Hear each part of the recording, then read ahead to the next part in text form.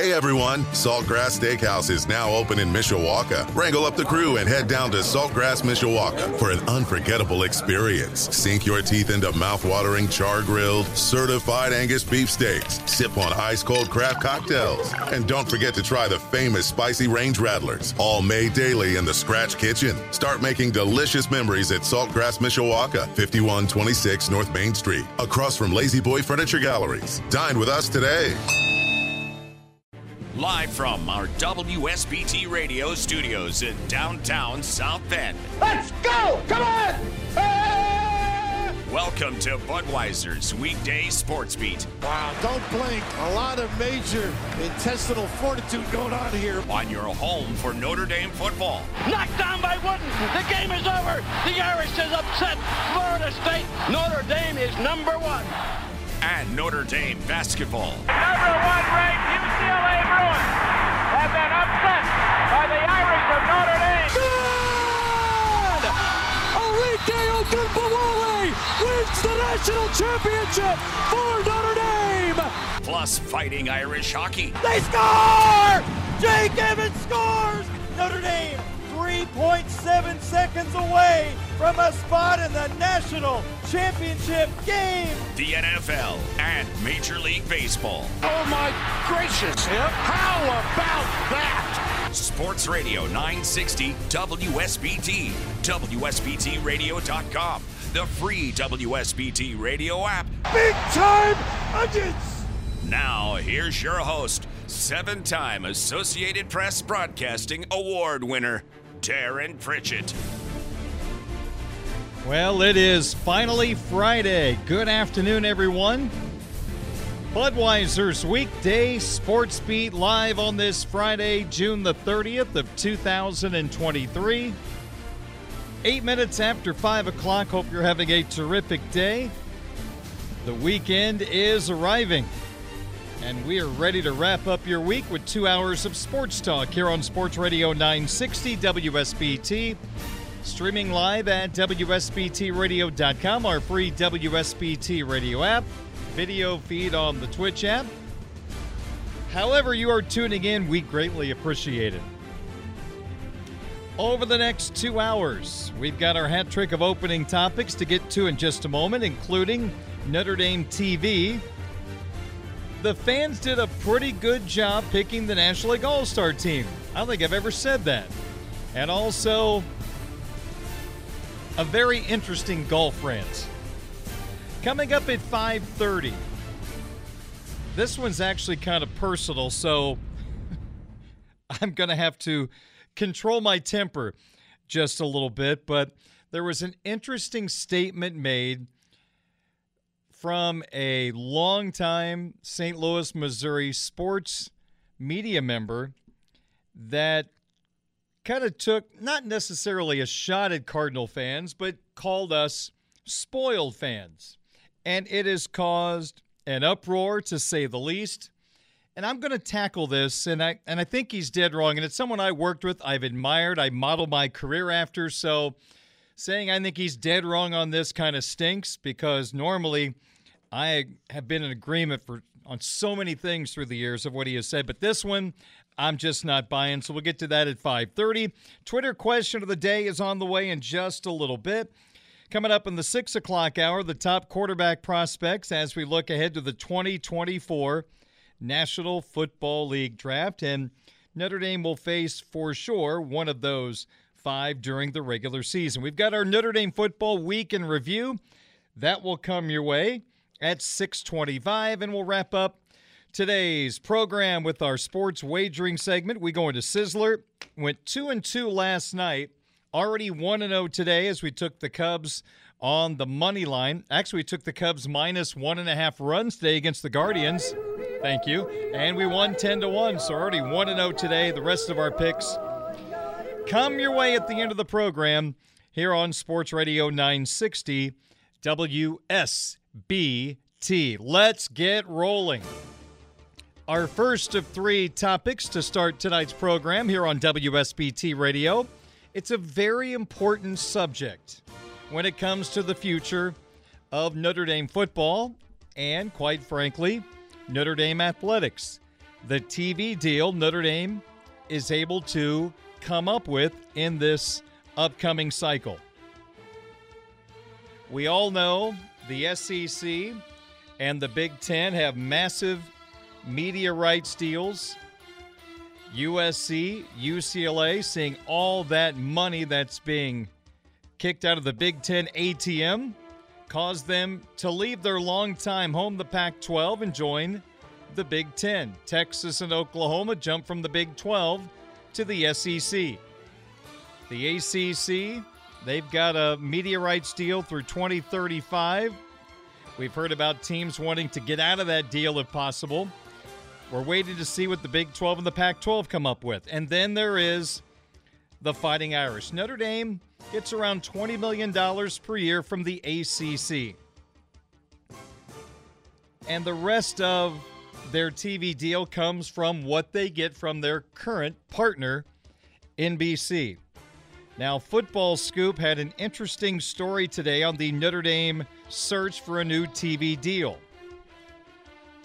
According to Front Office Sports, they're reporting Notre Dame is seeking to triple its football rights fees with its next contract.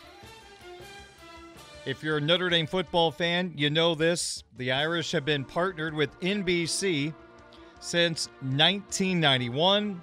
The current deal runs out in 2024 at a rate of $22 million. Now, this report says that Notre Dame will seek between $65 and $75 million per year.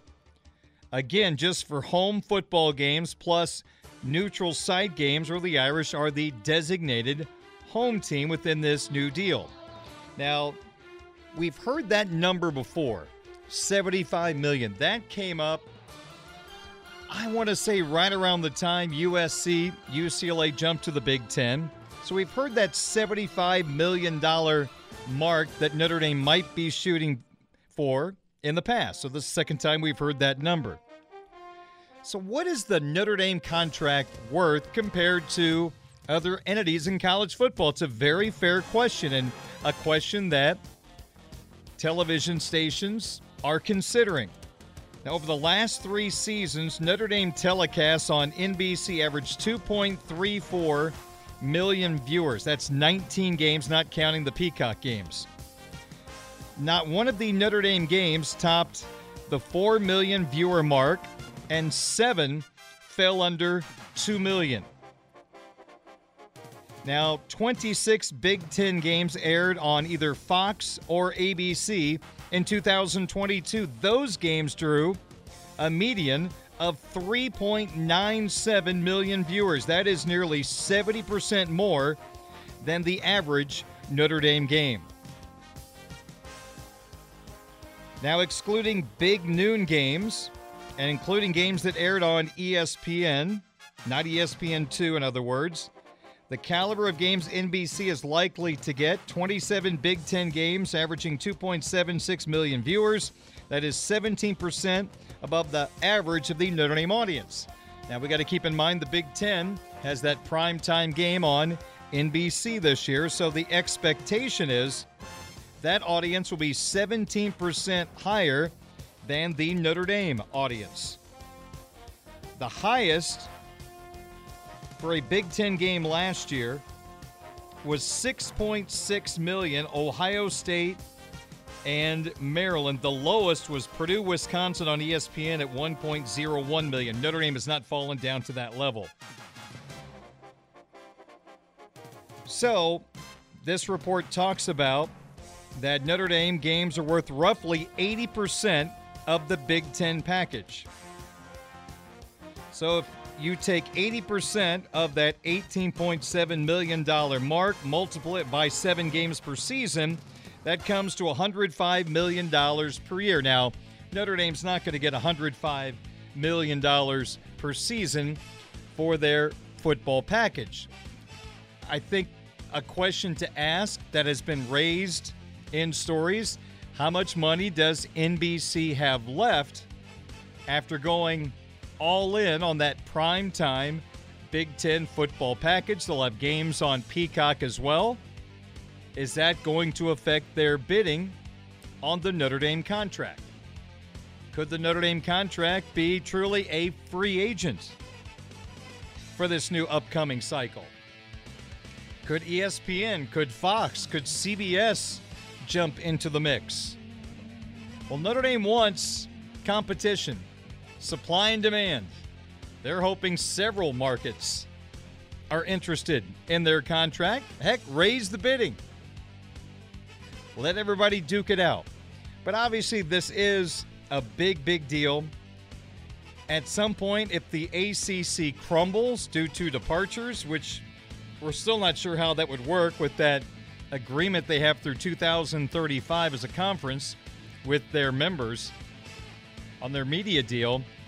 But if the ACC crumbles, that 10 to 20 million, whatever Notre Dame gets from the ACC goes bye-bye. That makes this contract even more important when you hear about some of the massive numbers that the Big Ten teams are going to be gaining in this new media deal. So the search continues. Again, this is not the first time we've heard an estimate of 65 to 75 million that Notre Dame is looking for the broadcast rights of their home games. Very important process. A lot going on right now. You got the merchandise deal. Is Under Armour going to get it back? Nike, Adidas. And you got this TV contract looming. Hat trick of opening topics number 2.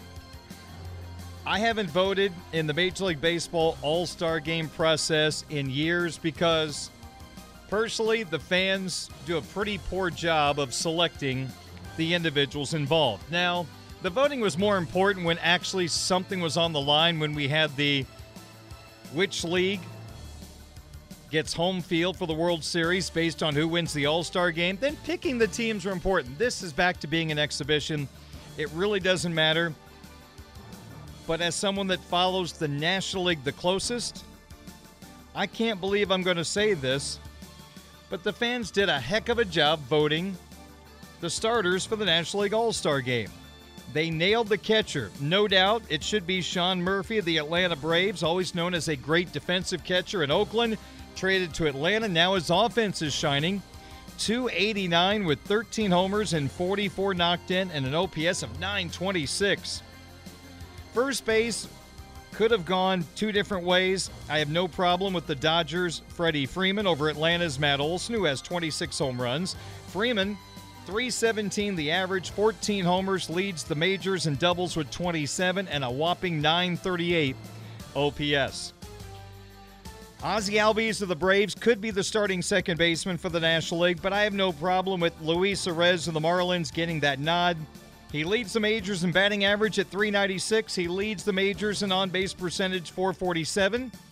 Doesn't hit many doubles, triples, or homers. That's not his game. Putting the ball in play, slapping it around, pitching, or hitting that ball where it's pitched. And he is flirting with .400. The shortstop, I think it's disappointing that it's the Braves' Orlando Arcia. And that's not a bad choice considering he's a great defender, hitting .303 with a .358 on base. But you think about four shortstops that could be that guy. Francisco Lindor is not producing. Trey Turner's having an off year. Xander Bogaerts got off to a good start. He's now faded in San Diego. And Dansby Swanson was a guy you couldn't get out the first couple of weeks. Now he's kind of fallen back to who he is, if not down a notch. So the best choices aren't the best choices this time around. At third base, you can't go wrong with the Cardinals' Nolan Arenado, one of the greatest defensive third basemen of all time. And after a really, really slow start, the numbers are starting to get there. .274, .322, 16 knocks, and 54 driven in. And the outfield, you the fans, crushed it. Ronald Acuna Jr., the MVP of the National League. Mookie Betts of the Dodgers, wonderful choice. And credit to the fans for paying attention. The rookie from Arizona, Corbin Carroll, gets the nod. Great speed, great power, not a big guy, going home to Seattle to participate in the All-Star Game. So nice going, fans. I wouldn't change a thing, and I don't think I've ever said that before. Our third and final hat trick of opening topics for tonight at 5:21. here on WSBT Radio. I'm not sure how to set this one up. I'll simply say this. NFL Network, they have their Good Morning Football program, and the B team has been in this week with the A team getting some time off before training camps get underway. And I don't mean that derogatory, the B team, but it's just not the main crew. So I'm not sure why this was a part of a football show, but I'm going to play it for you anyway because I'm just curious how you respond to this. So the fill-in host right now is Sarah Walsh, who used to be an ESPN SportsCenter anchor and now works for the NFL Network. A lot of times she's down in Florida covering NFL games for their game day show. But she's the fill-in host on Good Morning Football. And she went on an all-time rant, not on onside kicks, not on targeting in college football, not on officiating, but on a football show, she went on a rant about men playing golf too much. This takes a couple of minutes, but I'm just wondering your reaction to hearing all of this. There's been a lot of talk in the studio this week. It's the grumbling about seeking permission from the significant other and being given a hard time because you just want to play a simple round of golf with your buddies. But I just want to put this in perspective, the other side of that equation, the one in which you come to us with utterly unrealistic promises that can never be fulfilled, starting with this real unplayable lie. You are not going golfing, and it's just going to take 3.5 hours. You know how I know that? Because not once in your history of golfing has a round ever taken 3.5 hours. Not once. And it's not because the group in front of you plays slow, and it's not because they had a dude in jean shorts with the 20 handicap. First of all, it is because your round of golf starts an hour earlier than your tee time so that you can get on the range, so that you can find your swing, because somewhere in the recess of your brain, you think that you have a shot to get on tour. Wow. It's because after your 4.5-hour round, if you're lucky, it's not your fault, but your boy Chad, who got you on the course, forces you to go grab food with them at the club grill after. And I get it. You're starving. You know why you're starving? You've been there all day. Also, don't complain about having to take a call from your wife when you're on the course. You know why? Because I'm not interrupting. That's I know for Mike. Someone's laughing on this desk, and this is where I got it from. Not allowed on the course. I wasn't going to call Mike G out for this, but now I am. You know what, Mike? Your wife is not interrupting your 60-minute massage and your only hour of peace in the day. You're gone all day. Stuff comes up. Okay, there's more to come, but let's stop for a second. Is there any man on the face of the earth, since obviously this is a female perspective on men golfing, so let's play along with what's going on here. Is there any man on the face of the earth that truly goes to their significant other and says, I'm going golfing for 3.5 hours? I can't imagine anybody says that. You don't put a time frame, first of all, on a round of golf because it's not always in your control. The people in front of you can control how long your round of golf is. And 3.5 hours, if you get up at 6 a.m., yes, you can get it done in that capacity. But in the middle of the day, in a busy time at the golf course, there's nobody that would say, I'm going to go play 3.5 hours of golf. No, it's not realistic. And why is it that Sarah believes just because you go to the golf course an hour early to warm up that you're trying to make sure you have a shot to go on tour? No, we're just trying to warm up. If you don't warm up, you can hurt yourself with the velocity of some swings. So, yeah, you want to loosen up a little bit. You putt, you chip, you get ready for your tee time. Because if you want an actual round of golf to be 3.5 hours like you do in your imaginary world, you want to be at the tee on time. So, yeah, we all putt around, we chip around, we get there early to make sure we're there so we start on time. And this shot on tour stuff she keeps talking about, how many of us go out to play golf thinking we're going to be on tour? We're just trying to win a few bucks off our buddies and have a couple of beers. I don't know of anyone age 47. Oh, man, I had a horrible day. There goes my shot at the PGA Tour. I can't find the TV remote. I don't know what you What's do the with Hulu login? Exactly. Got that one. We need answers, Mike G. Where's the car? When you do come Where's home. the car? Got that one, too. When you come home 7 hours later and I say, hey, how did it go? I never hear, man, I'm getting better. I only hear you're working on some things and you're close. And because just a lot of talk in the studio this week. Hold on. Because the game of golf is something that you can't perfect. It's impossible. Even the greatest don't perfect the game. So, yeah, we're going to be miserable coming home. Oh, I had this great shot, but on this hole, I flubbed the chip, and I would have made birdie. So, yeah, there's going to be a lot of negativity, right? How did it go? I never hear, man, I'm getting better. I only hear you're working on some things and you're close. And the only thing that's close to happening is me hiding those clubs where they're never going to be found again.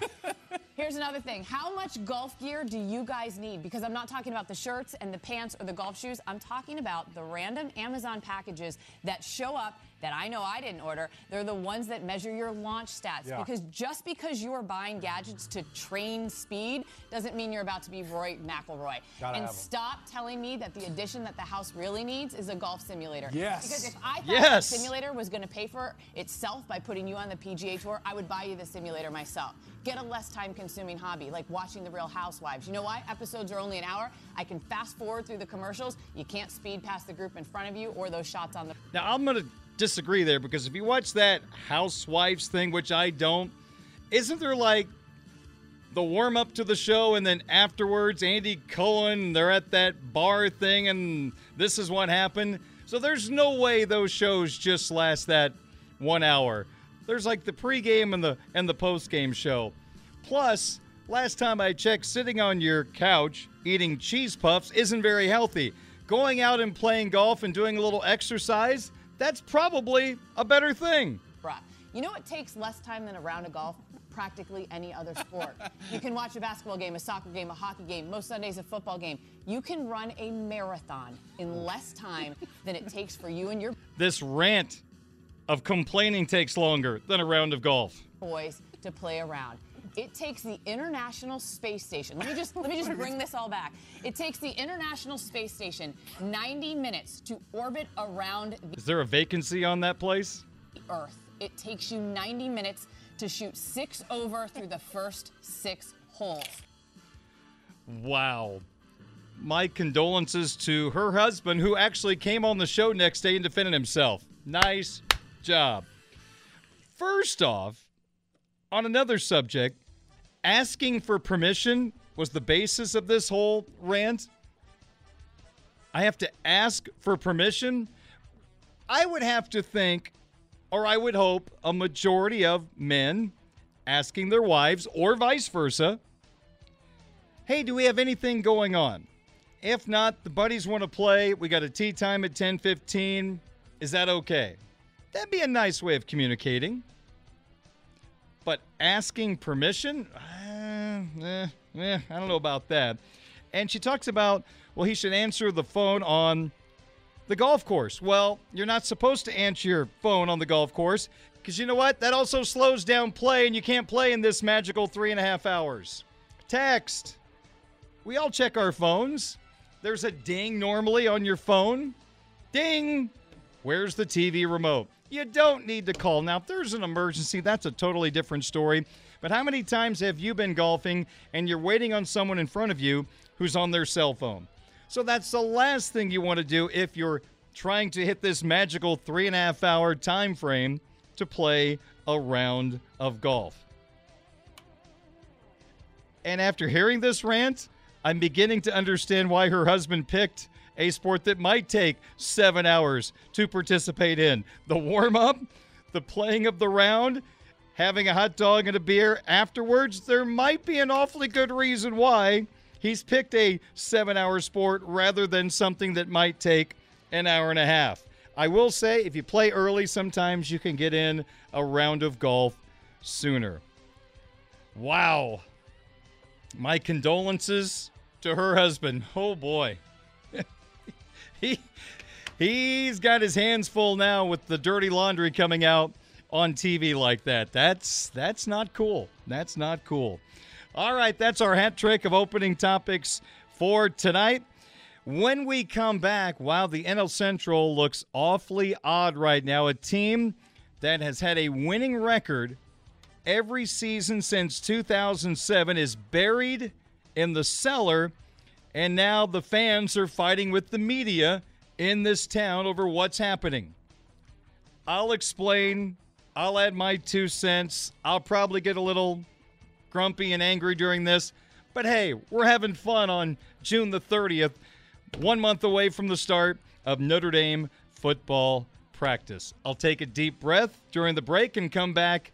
More Sportsbeat coming up. But hey, this just in. Very important news on the way. Leading off on Budweiser's Weekday Sportsbeat. Don't you guys go anywhere. Plan to put on a hitting display. The center fielder. That boy is good. Number 9. 9 times. 9 times. 9 times. West League champion. Adios! Walk-off home run! Eloy Jimenez! Who prefers to cheer for the Birds on a bat. Adios, goodbye, and maybe that's a winner. Here's Darren Pritchett.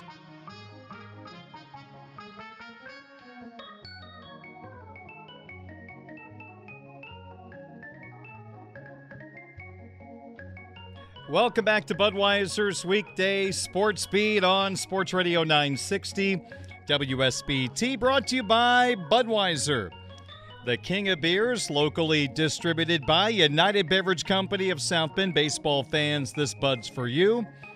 By Barnaby's of Mishawaka and Granger, now with 3 locations to serve you. Barnaby's, the family inn. By the Food Bank of Northern Indiana. Hunger is a story we can end. Find out how at feedindiana.org. And by Bethel University, Adult and Graduate Studies. Visit betheluniversity.edu/solid ground for details. My name is Darren Pritchett. I am 51 years old, and yes, I apologize. I am a St. Louis Cardinals fan. And with that being said, it is awfully strange to look at the baseball standings on June 30th and to see my team at 33-47, one of the worst records in baseball, 9.5 games out of first place, 15-24 at Busch Stadium, and getting clobbered by the Houston Astros at home last night by a score of 14-0, the worst shutout loss suffered by St. Louis in Busch Stadium 3, which opened in 2006. We are so used to winning that this is a slap in the face. This team has had a winning record every year since 2007. They've won 2 world championships this century, but this is a very strange spot. And with the team struggling as badly as they are, fans are upset. Sports talk show hosts are trying to figure it out, coming up with their solutions. The columnists are writing their stories.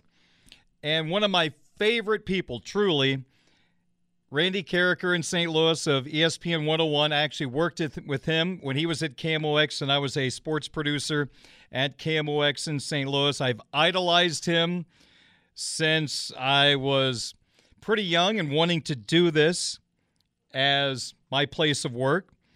He took me around to St. Louis Rams game back at the old RCA Dome.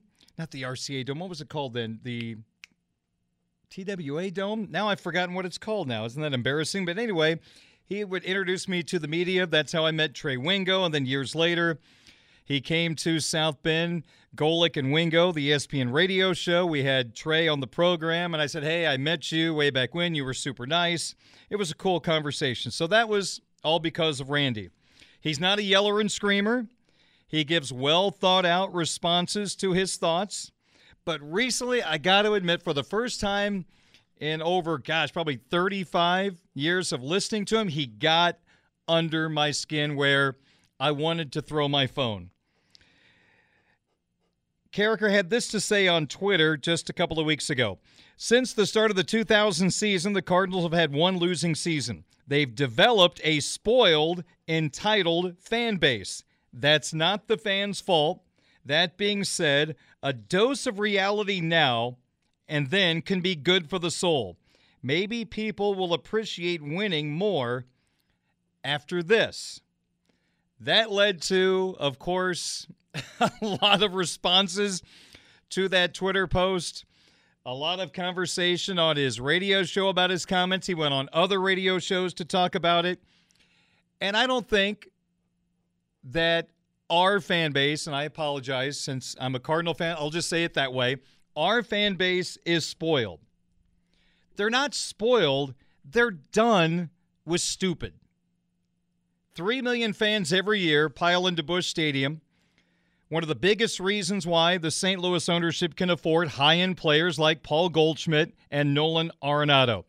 It is the fans that come to the ballpark in droves. Even during this horrible season, look who's right at the top of attendance in Major League Baseball. The Cardinals do not have the luxury of the TV money that teams like the Yankees, the Mets, the Cubs, and the Dodgers can put in their back pockets. The Cubs have their own TV network. St. Louis ownership relies on us to come through the turnstile. So you're darn right. As much energy, passion, and hard-earned money that we all put into the franchise, we have every right to be frustrated at this time.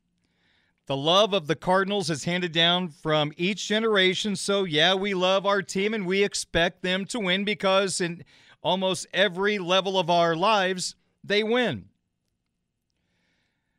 They've won the World Championship 11 times, second only to the New York Yankees. Yeah, we care. Or, Randy, would you prefer the fan base be like the Oakland A's and they get a few thousand fans at every ball game? And there's not an expectation to win in Oakland.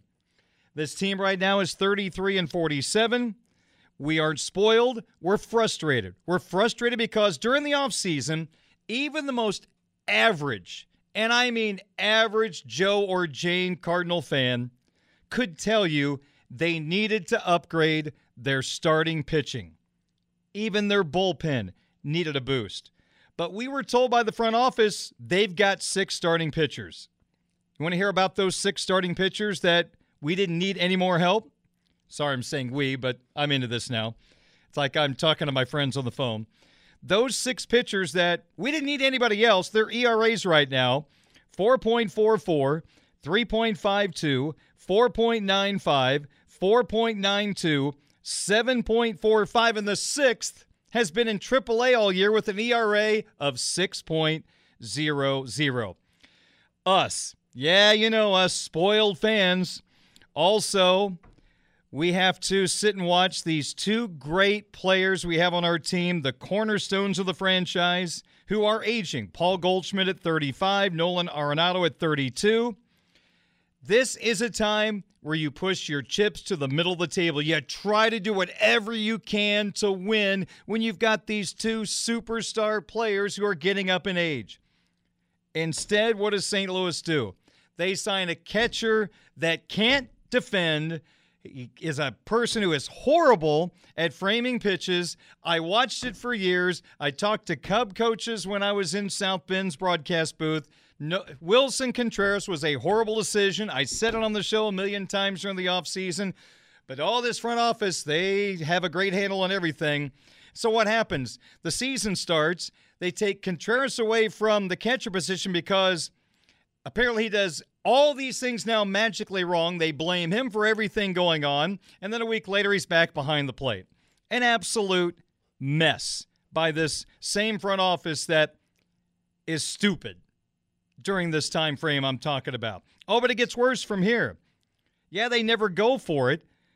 But we've also watched this team put themselves in a corner that they can't get out of. Let me take you back to the 2017 season. The organization had been unable to develop position players.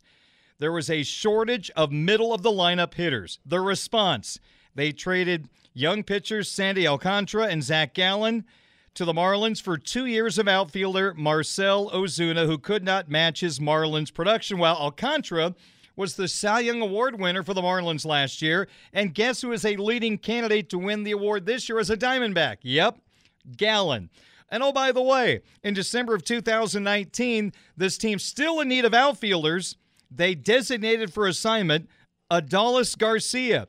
Yeah, that Garcia, who's playing for the Texas Rangers, hitting .263 with a .333 on base, 20 home runs, and 66 driven in. Oh, but it gets even better. Later that offseason, St. Louis sent outfielder Randy Arozarena to the Rays in a deal that brought back a young pitcher, Matthew Liberatore. Arozarena, .286 this year, .401 on base, 14 homers, 54 driven in. Remember he had that miraculous postseason a couple of years ago hitting all those home runs? Well, Liberatore has an ERA entering tonight of 5.60. They didn't have any position players, they said, but they let Garcia go. He'd be pretty good right now. They let Arozarena go. He'd be pretty good right now. But instead, here's who they have. Dylan Carlson hitting .248 with 5 homers and 19 driven in. Lars Nootbaar's hitting .254, good on base, .357, 4 homers, 22 driven in, and Tyler O'Neill's been injured most of the year, even when he played, .228 average, .283 on base, 2 homers, 6 driven in. Nope, not spoiled fans, frustrated fans and tired of seeing stupid happen within this organization. And oh yes, I forgot. Before going to the Washington Nationals and leading them to a World Series championship, guess who wanted to come back home to pitch for the St. Louis Cardinals and received 0 interest from the organization? Have you ever heard of Max Scherzer? No interest whatsoever. So you're telling us we're spoiled? How about we're tired of stupid? Stupid's been happening way too much the last 5 years, and now it's finally caught up to them. Here's my solution.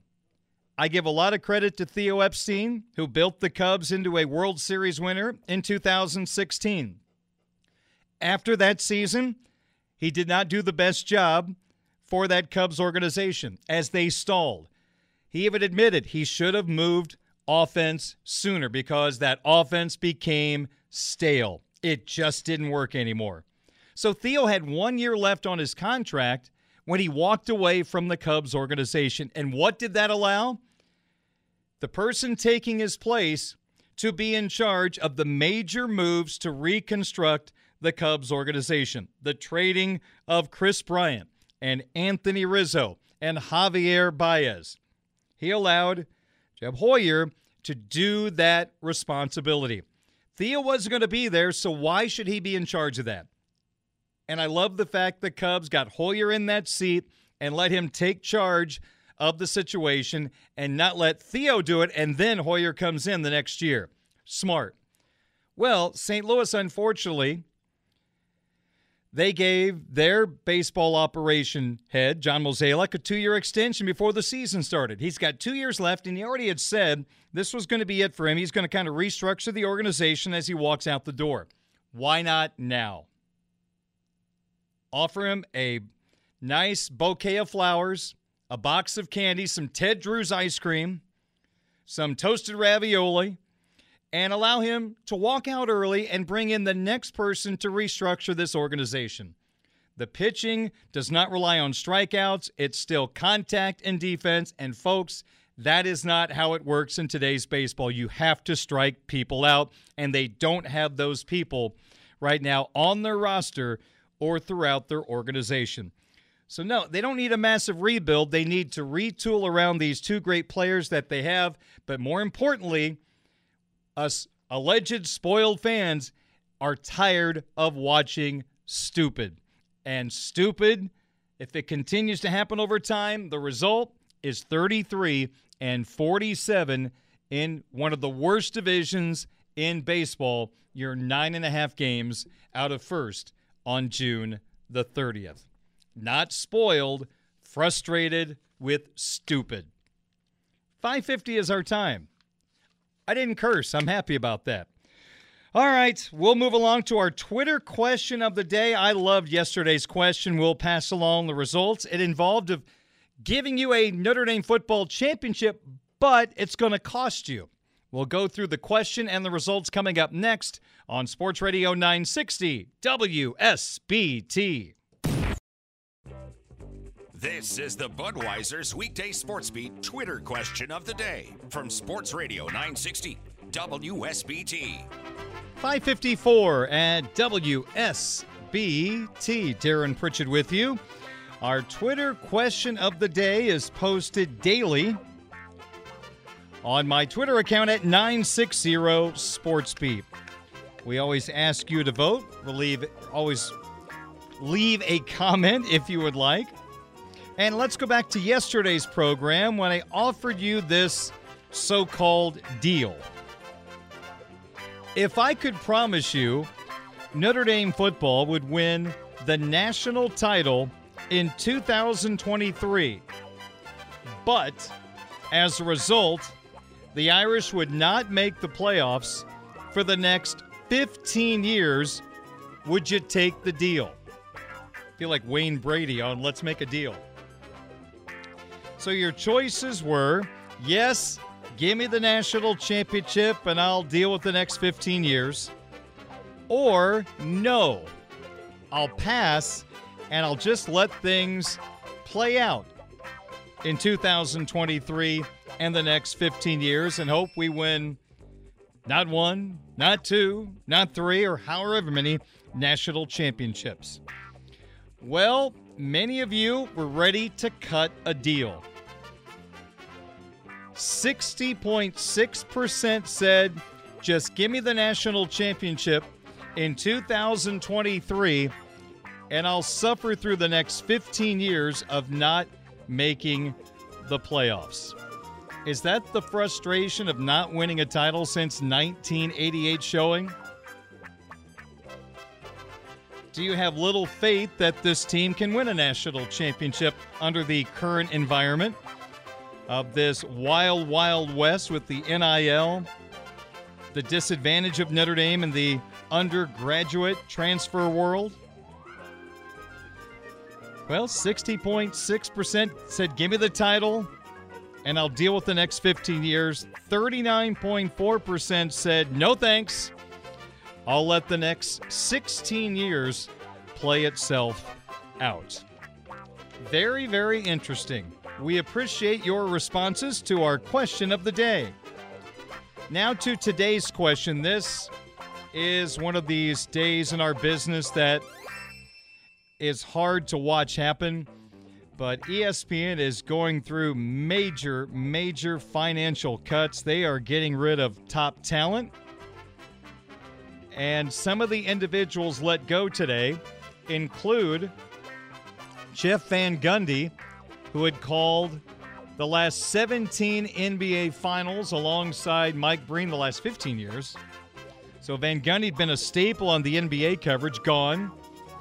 Jalen Rose, college basketball NBA analyst, gone.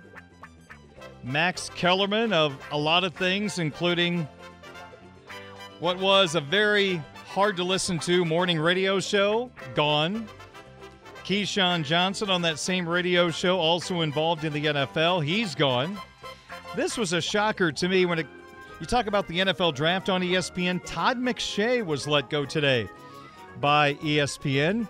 He came to ESPN back in 2006. NFL coverage, Matt Hasselbeck was let go. Steve Young.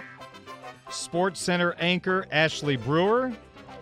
A big shocker here. Susie Colbert had been a part of ESPN since 1993.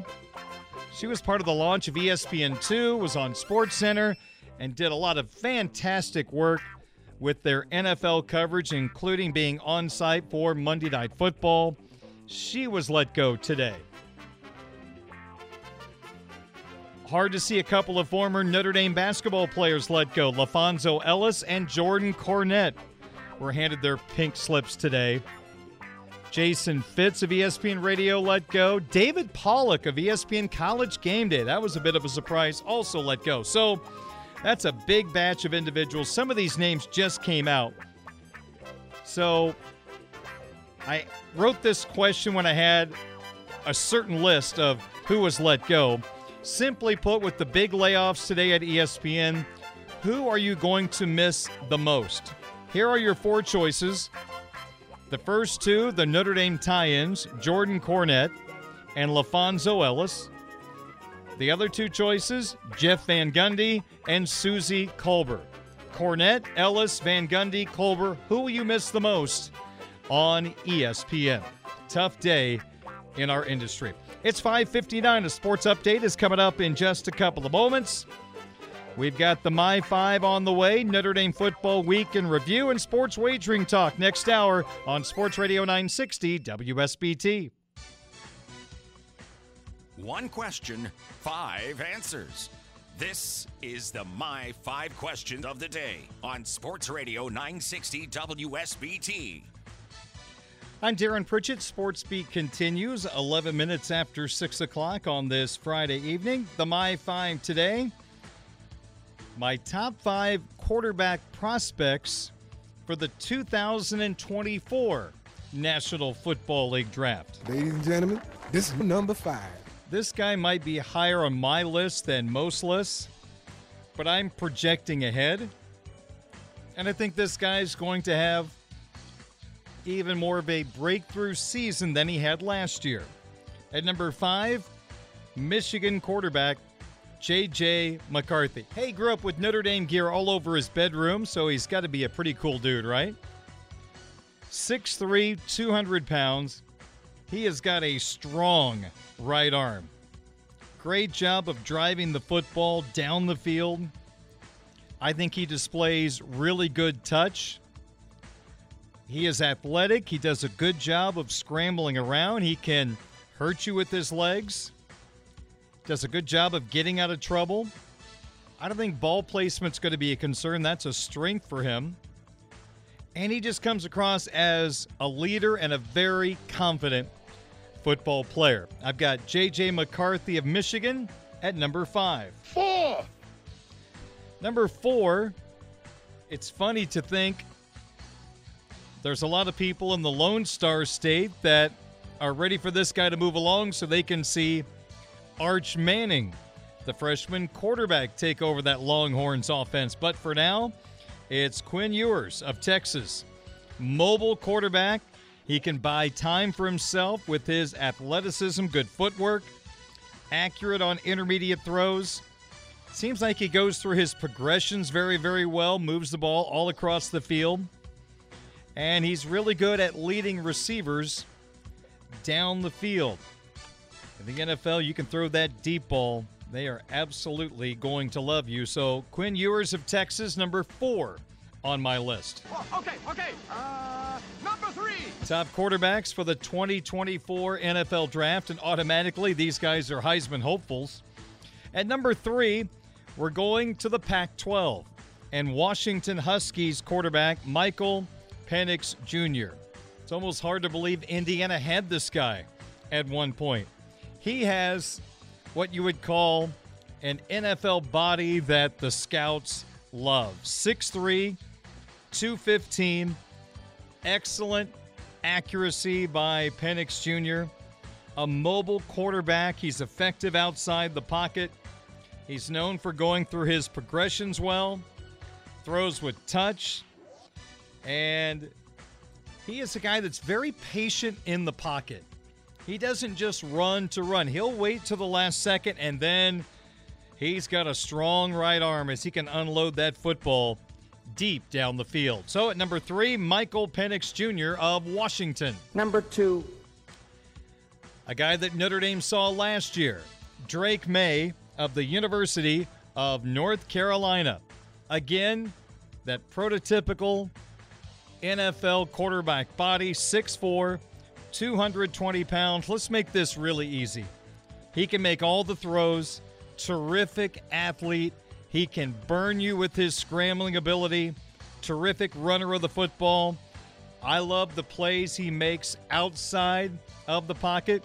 I love those quarterbacks that can improvise. I mean, I grew up with my favorite quarterback being John Elway, and that was one of his strengths. Get him out of the pocket, and it almost became like a backyard scrimmage where people are running around and the quarterback figures out a way to make a play. Drake May does that for North Carolina. Number 1. And no surprise who number 1 is, because had Caleb Williams of USC been in the 2023 NFL Draft, he's probably the number 1 pick. And then all of a sudden Houston would choose between Bryce Young and C.J. Stroud, and maybe that affects Anthony Richardson going forward to the Colts. Who knows? He would have been the first pick. But instead, he is back at USC for one more year. I don't know if I really need to describe his talents. We saw it on display against the Irish at the Coliseum last November. Elite arm talent, big playability, can use his legs. I love him in play action moments. Just an all-around great athlete that checks pretty much all the boxes you're looking for in a quarterback. And it doesn't hurt. He plays for an offensive-minded head coach in Lincoln Riley, who has developed some pretty good quarterbacks at Oklahoma. And it looks like he's starting to do the same at the University of Southern California. So the top 5 prospects on my list for next April: J.J. McCarthy of Michigan, then Quinn Ewers of Texas, Michael Penix Jr. of Washington, UNC's Drake May, and then USC's Caleb Williams. Fighting Irish football team, they will take the field for the first time in 58 days. The Irish and Navy, August 26th, over in Dublin, 2:30 kickoff on Sports Radio 960 WSBT. As always, we will have pre- and post-game coverage after each Fighting Irish football game right here on Sports Radio 960 WSBT, and probably less than a month away from the start of Notre Dame fall camp. That's the My 5 question of the day. Afternoon baseball from Wrigley Field. The Cubs halted their 4-game losing streak as they hammered the Cleveland Guardians 10-1. 13 base hits for the Cubbies today as they routed Cleveland. Nico Horner, 3 for 4, a run and a couple of runners knocked in. Chris Morrell hit a 3-run home run for Chicago. Jared Young, the former South Bend Cub, 2 for 3, 2 runs batted in. He is now hitting .444 for the Cubs in his first week in the majors in 2023. On the mound, good old Justin Steele improved to 9-2. Another quality start, 6 1/3 shutout innings, 3 hits, 6 strikeouts, 96 pitches, 65 for strikes, and his earned run average is down to 2.43. Nice going. Justin Steele, a Mississippi kid that loves his Alabama Crimson Tide football. Okay, we're going to step aside for a moment. When we come back, it's our Notre Dame football week in review. Then Sports Wagering Talk wraps up the program. South Bend Cubs baseball at 7:15 on Sports Radio 960 WSBT.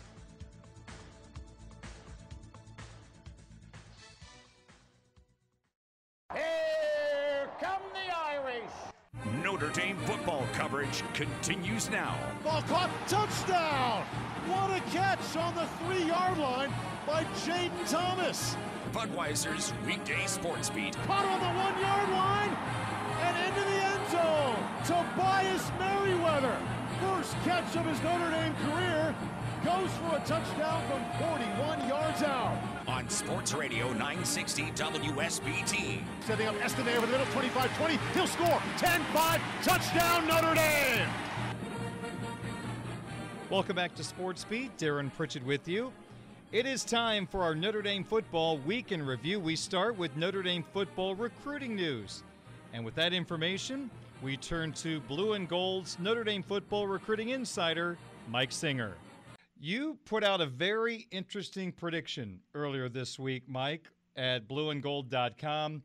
A guy we've spent time talking about the last few months, and that is a big-time offensive line recruit, Gerby Lambert. Why do you think he might end up with the Fighting Irish?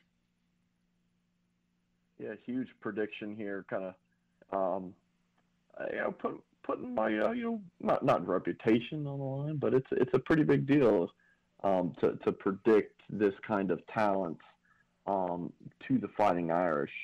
4 official visits, and this is basically down to these 4 schools, Darren: Notre Dame, Boston College, Ohio State, and Harvard. I'm sure it's been decades since it's been those 4 schools as finalists for a prospect. Seriously, I mean, pre-Civil War, I mean, how often is Harvard in there with Notre Dame, Boston College, and Ohio State for a top 4? And that kind of goes to show how unique of a young man Gerby Lambert is. 6'6", 290 pounds, from Catholic Memorial in Massachusetts. Academics being very, very, very, very important here to Gerby and his family. He was going to go to Penn State this past weekend, canceled that trip, and went to Harvard.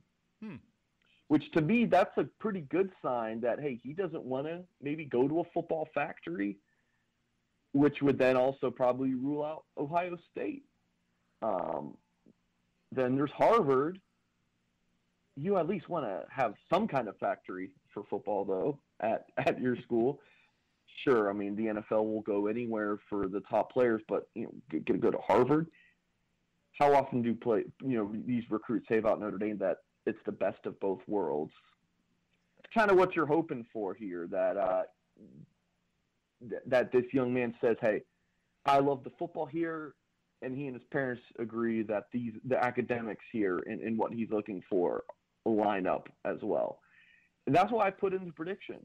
Not only that, hey, this makes a lot of sense, but also just kind of the buzz and talking to folks on the Notre Dame side of things. And Darren, quite honestly, in talking to different, what I call industry sources, other folks who are very tied in following this recruitment as well. I'll talk to one person. This person says Notre Dame, Boston College. The next person says, Notre Dame, Ohio State. This person says, oh, he really likes Boston College and is official there. The next person says not so much. So it's kind of differing opinions on maybe where Boston College and Ohio State stands, and I would assume that Harvard is not a major contender here. Can't say that I know many people plugged in with Harvard football recruiting. But just the feeling is that everyone you talk to believes that Notre Dame is the team to beat here. Yesterday I was talking to a source on the Notre Dame side of things, and the Irish definitely feel like they have the lead here for this elite offensive tackle prospect. So went ahead and logged the prediction. Again, it's not the predictions I do are never, hey, this guy is committing in 2 days. Go ahead and log your prediction. I don't do that. I like them to be a projection of what I believe will happen. It's a prediction very much in the sense of that word. So I like the Irish here. Could they still lose the recruitment? Sure. Boston College is probably the school I'm the most concerned about, Darren, just because there's that close to home factor that I think is real for him. But,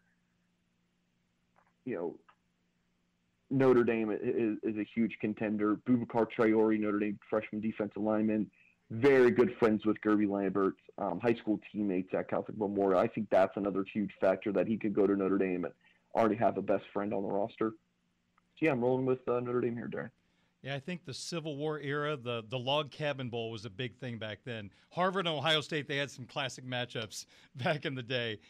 Hey, I got to ask you about this because Lambert is such unique talent. Watching the video, he is a massive guy for a high school kid, but his footwork is awfully impressive. Does he project, first of all, to possibly be a left tackle if that's what Notre Dame needs?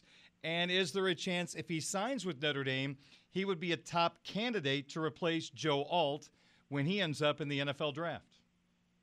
Left tackle or right tackle for me, Darren. We saw Blake Fisher start against Florida State as a true freshman. I could see Gerby Lambert doing the same. And Gerby's playing against teams in Massachusetts. Well, Blake Fisher's played in Indianapolis, so it's not like we're talking about elite talent. And Blake was able to come in just physically. Blake came in ready to go. He had to trim a little bit to get to be able to match some quickness, but just so hard to get around Blake Fisher. I honestly think Gerby Lambert, and I said it on your show, Darren, I think Gerby Lambert could start at Notre Dame as a true freshman. If Joe Alt goes, maybe Blake Fisher stays. Maybe Blake slides to left tackle. Gerby could play right tackle, or they both could go, and then he could go after either position. I'd be interested. Gerby doesn't really do many interviews. I'd be interested to kind of hear about what Notre Dame's pitch to Gerby is about potential to start right away. And last thing on this point before we move on, Darren, the name Gerby. Usually a recruit I call by their last name. I call Gerby by his first name because it's just an amazing name. Total side note. He's Mike Singer, Notre Dame football recruiting insider, Blue and Gold Illustrated, blueandgold.com. Another prediction that you made this week involves the class of 2025. Yeah, Darren, like I said with Gerby, projections, and I like Notre Dame's land Justin Thurman. So he is from St. Louis de Smet High School. He's teammates with Christian Gray there. Good friends with Jeremiah Love, Notre Dame. I mean, both of these guys signed with Notre Dame in the 2023 class out of St. Louis. So Thurman's at de Smet Jesuit, right? That's the school name. Transfers, his family moves to Florida. Now he's at Tampa Jesuit. So you got clearly wherever he's going to a Catholic school. I think that he's going to continue to go to Catholic schools in college. That's why I project him to go to Notre Dame. And this is my fifth. 2025 will be, I think, my fifth or sixth recruiting class I've covered with the Fighting Irish. Thurman, I think, is the most Notre Dame kid I've ever talked to. I mean, seriously, the only other school I could see him going to is Stanford. Like, just because of how academic he is, like just how bright, how smart. When you just interact with some kids, they're just what Mike Goolsby would say as a sweetheart of a kid. That's Justin Thurman. So logically, it makes a lot of sense for him to end up at Notre Dame. He visited in mid-June, camped. That checked the box there. The Irish staff really liked him from what I am told. Even our own staff at Blue and Gold that was there. I was not able to attend, but, our own staff thought he was outstanding. And for folks watching on radio, on television, this is, highlights from his sophomore season at De Smet. Big physical kid. Ran well at camp. Notre Dame sources feel pretty good here. He visited, because he has the St. Louis connection, being that's where he's from, he's still looking at some of the schools like Kansas and Iowa. I just don't see him ending up at one of those schools. He took a trip to Alabama and camped there in June. We'll see if the Crimson Tide were to offer what he would think about that. But as of now, I have a hard time seeing this kid not end up at Notre Dame. There's some good information on the future of Notre Dame football from Blue and Gold's Notre Dame football recruiting insider, Mike Singer. Now let's talk about the 2023 Fighting Irish with the beat reporter at Blue and Gold, Tyler Horka. Tyler, I was talking earlier in the program about some of the question marks on offense and if this offense can be a lot better than last year's unit. First off, we know the quarterback position is in better hands, so that's enough. But I'm curious what you think. You've got Jared Parker as the play caller, and it's a little still bit of a mystery if he was heavily involved in play calling at West Virginia. Do you feel like he could be the biggest question mark on offense? Is that a fair label? Question mark, X factor, fill in the blank, whatever you want to call him. I think he is that guy because I wrote at blueandgold.com just this week, the CBS Sports Report. I thought it was very interesting that they really keyed in on 6 schools, 3 offensively, 3 defensively, of which programs are going to make the biggest leaps from one year to the next. And they said Notre Dame is going to be one of the most improved offenses in college football in 2023. And then you click on the story, and basically they could have explained their reasoning and their rationale in 2 words, one name, Sam Hartman. And I wouldn't say fired back against that, but, played a little devil's advocate and said, whoa, now there's a lot of moving parts to this Notre Dame offense, and it starts at the top, even above Sam Hartman, and that's the guy that you bring up here is Jared Parker. Look, this could be the first year of several really, really good ones for Jared Parker. This is the opportunity that, quite simply, makes or breaks his career. I mean, if he takes this opportunity and runs with it, he's going to be an offensive coordinator for a long time. He might even be a head coach. He's going to be calling plays for however long he wants to in this profession. if it doesn't work out and it crashes and burns, and I'm not saying it's going to be that way, but anything is possible in college football, right? Nothing is a given. Then obviously this could be a detriment to his career. And I mean, he was coaching tight ends at this time last year. He could go back to that, and it might not be at a place as highly thought of and sought after by people in his profession as Notre Dame. So I think, like you said, question mark, X factor, whatever you want to call him, a lot of what happens for Notre Dame this season offensively is going to come down to the way not only he calls plays, but just the way he oversees the entire operation. This is a huge step up for him. He's no longer rolling out Michael Mayer and saying, hey, man, throw the ball to this guy. He's pretty good. He's got to come up with a way for Notre Dame to score points and score more points than teams like Ohio State, teams like USC. Clemson has a 5-star quarterback who's going to be a lot more comfortable this year. It's going to be interesting to see the way he navigates that. Yeah, I mean, Parker takes over an offense with no Michael Mayer, who was the number one target by far last year. Logan Diggs, 1A, 1B, whatever you want to call him. He's now at LSU. And I even think back to the start of last year, I thought the offensive line would be dominant from the get-go, and I thought it took them a little time to get going, and there were ups and downs throughout the year. And you look at this offensive line with a new offensive line coach and 2 new offensive guards, I guess we really can't take anything for granted at this point. Yeah, I totally agree. An offensive line, you kind of look at it in 20% segments, and you think, okay, Joe Alt's 20%, and he's solidified. He's awesome. He might be the best tackle in college football. Blake Fisher is really kind of just – I look at him as a sophomore almost because of all the time that he missed as a freshman 2 years ago with the knee injury. I think he's going to be really, really good this year. If everyone remembers, Blake Fisher was supposed to be Joe Alt before Joe Alt became Joe Alt. So if Blake Fisher is that guy, then there's another 20%, there's 40%. But then you look at the offensive guard spots and you're like, oh, man, there's another 40% that is kind of a huge gap right now. I mean, you're banking on – a sophomore in Billy Strauss, as it stands right now from what we saw in the spring, to be another 20% component to that. He's never played a single snap at the college level. Andrew Kristofek has played quite a few of them, hundreds of them.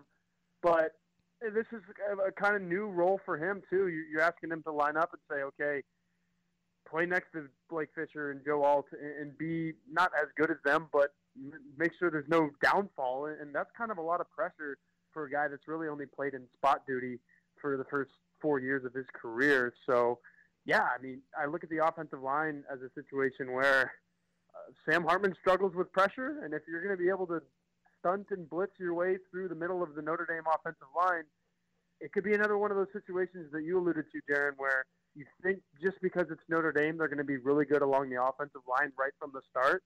But I wouldn't be surprised in games against NC State and Central Michigan even if you're sitting there saying, whoa, what the heck? How are these teams putting pressure on Sam Hartman? Well, the blueprint's out there right now. Attack the middle. Don't try to blitz your way and edge rush your way around Alt and Fisher. Go right through the middle of it. And if you can get to Notre Dame's 6'1" quarterback who doesn't have the legs of a Caleb Williams or the escapability of a Drake May, then that's how you're going to do it. So I think that's a really interesting part of this season for Notre Dame as well. Blue and Gold's Tyler Horkham, I guess, talking Notre Dame football. How would you describe what a successful season is or successful production for the tight end position? It's a bit of a mystery right now. Yeah, I think that you've got to ask 2 or 3 guys. I don't know if you want to go all the way down to 4, but you might have to. You might have to ask 4 guys to just kind of come up with a similar stat line as Michael Mayer had himself last year. And I had all day to look this up, but I didn't. But you know the numbers. I think he caught somewhere around 70 passes for close to 900 yards and, upward of 7, 8, 9 touchdowns. So if you can get Kevin Bauman to chip in here and Mitchell Evans there and even Eli Raridan and Holden Stays, the 2 sophomores, to kind of get around that, I mean, 50, 60, 70 catches, maybe even upward of 1,000 yards and upward of double-digit touchdown receptions, then you've kind of done your job. Because if you look at it last year, it was Michael Mayer and then nobody. I mean, Mitchell Evans caught, 3 passes for 39 yards and a touchdown in the Gator Bowl, and Notre Dame needed every bit of that to win that game.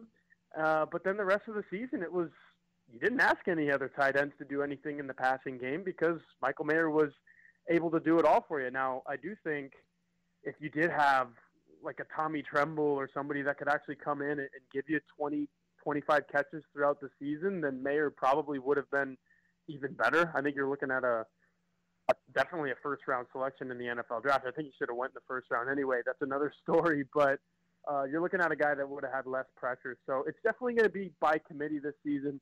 And then another thing that they have to figure out with the tight ends is just the run blocking duties. I think Eli Raritan is probably the best run blocker, but he's coming off his second ACL injury in as many years, so you don't know what that does to his physicality and things in the trenches like that. So you got to find somebody that can really run block, because Holden Stays and Kevin Bauman really struggled in that area last year. Mitchell Evans was okay, but he wasn't a Michael Mayer. Michael Mayer was the second best run blocker on this team, on the entire Notre Dame offense, according to Pro Football Focus, right behind Joe Alt. And you just heard me talk about Joe Alt. So if you're in the same sentence as Joe Alt as a blocker, you're doing the right things. Michael Mayer was that guy. So not only do you have to make up for his absence in the passing game, but you got to make up for him as a blocker as well, because he was the total package. Let's go to defense. What is a bigger concern for you as you project what this Irish defense might look like? Notre Dame facing a powerful rushing attack or a big play passing game? That's a really good question, and I think it's almost dead even. I would probably lean towards wanting to face, if you're Notre Dame, you don't want to face a really potent passing attack because that can put a lot of strain on the back end, obviously. But I just think the personnel that Notre Dame has back there with a true number one corner in Benjamin Morrison, I think if Cam Hart is healthy, he's going to be really good. The safety position worries me a little bit, but I'm no more worried about it this year than I was last year. I mean, Brandon Joseph was supposed to be All-American level. He just wasn't. So if you take that into consideration, as hindsight is 2020, knowing what he was, I think the safety situation is actually pretty similar now as it was compared to last year. And Morrison is a year older. Mickey is a year older. Clarence Lewis is a senior now. You add Thomas Harper from Oklahoma State, who can play some nickel for you. Mickey and Lewis can play some nickel for you even as well. So I kind of like what Notre Dame has in the secondary. Now, again, that doesn't mean I would rather Notre Dame face Caleb Williams and or Ohio State and Marvin Harrison Jr., Emeka Ibuka, and whatever five-star quarterback is going to be throwing them passes. But if it comes to a situation where, like for example, think of Michigan the last couple of years and the 2 years that they've made the college football playoff, and just the way that they could steamroll opponents by running the ball. I mean, it's the way they beat Ohio State a couple of times, and we all saw that Notre Dame could not beat Ohio State last year. I think Notre Dame would get rolled right now against a team like that. Now, there's a lot of time before the season to kind of shore some things up, but I just don't see the personnel that Notre Dame can run out there and just stand up physically. And I know that Notre Dame is supposed to be the team, supposed to have the identity to do that. Marcus Freeman is reaching for it right now. But as it stands, just with the personnel that Notre Dame has right now, I mean, Darren, would you want to go in and face Michigan when it's running its best and running its way right into the college football playoff? I know I wouldn't. For more Notre Dame football news with Tyler Horka and Notre Dame football recruiting information from Mike Singer, check him out at blueandgold.com. Sportsbeat continues next on WSBT. Hey everyone, Saltgrass Steakhouse is now open in Mishawaka. Wrangle up the crew and head down to Saltgrass, Mishawaka for an unforgettable experience. Sink your teeth into mouth-watering char-grilled, certified Angus beef steaks. Sip on ice-cold craft cocktails. And don't forget to try the famous spicy range rattlers, all made daily in the Scratch Kitchen. Start making delicious memories at Saltgrass, Mishawaka, 5126 North Main Street, across from Lazy Boy Furniture Galleries. Dine with us today.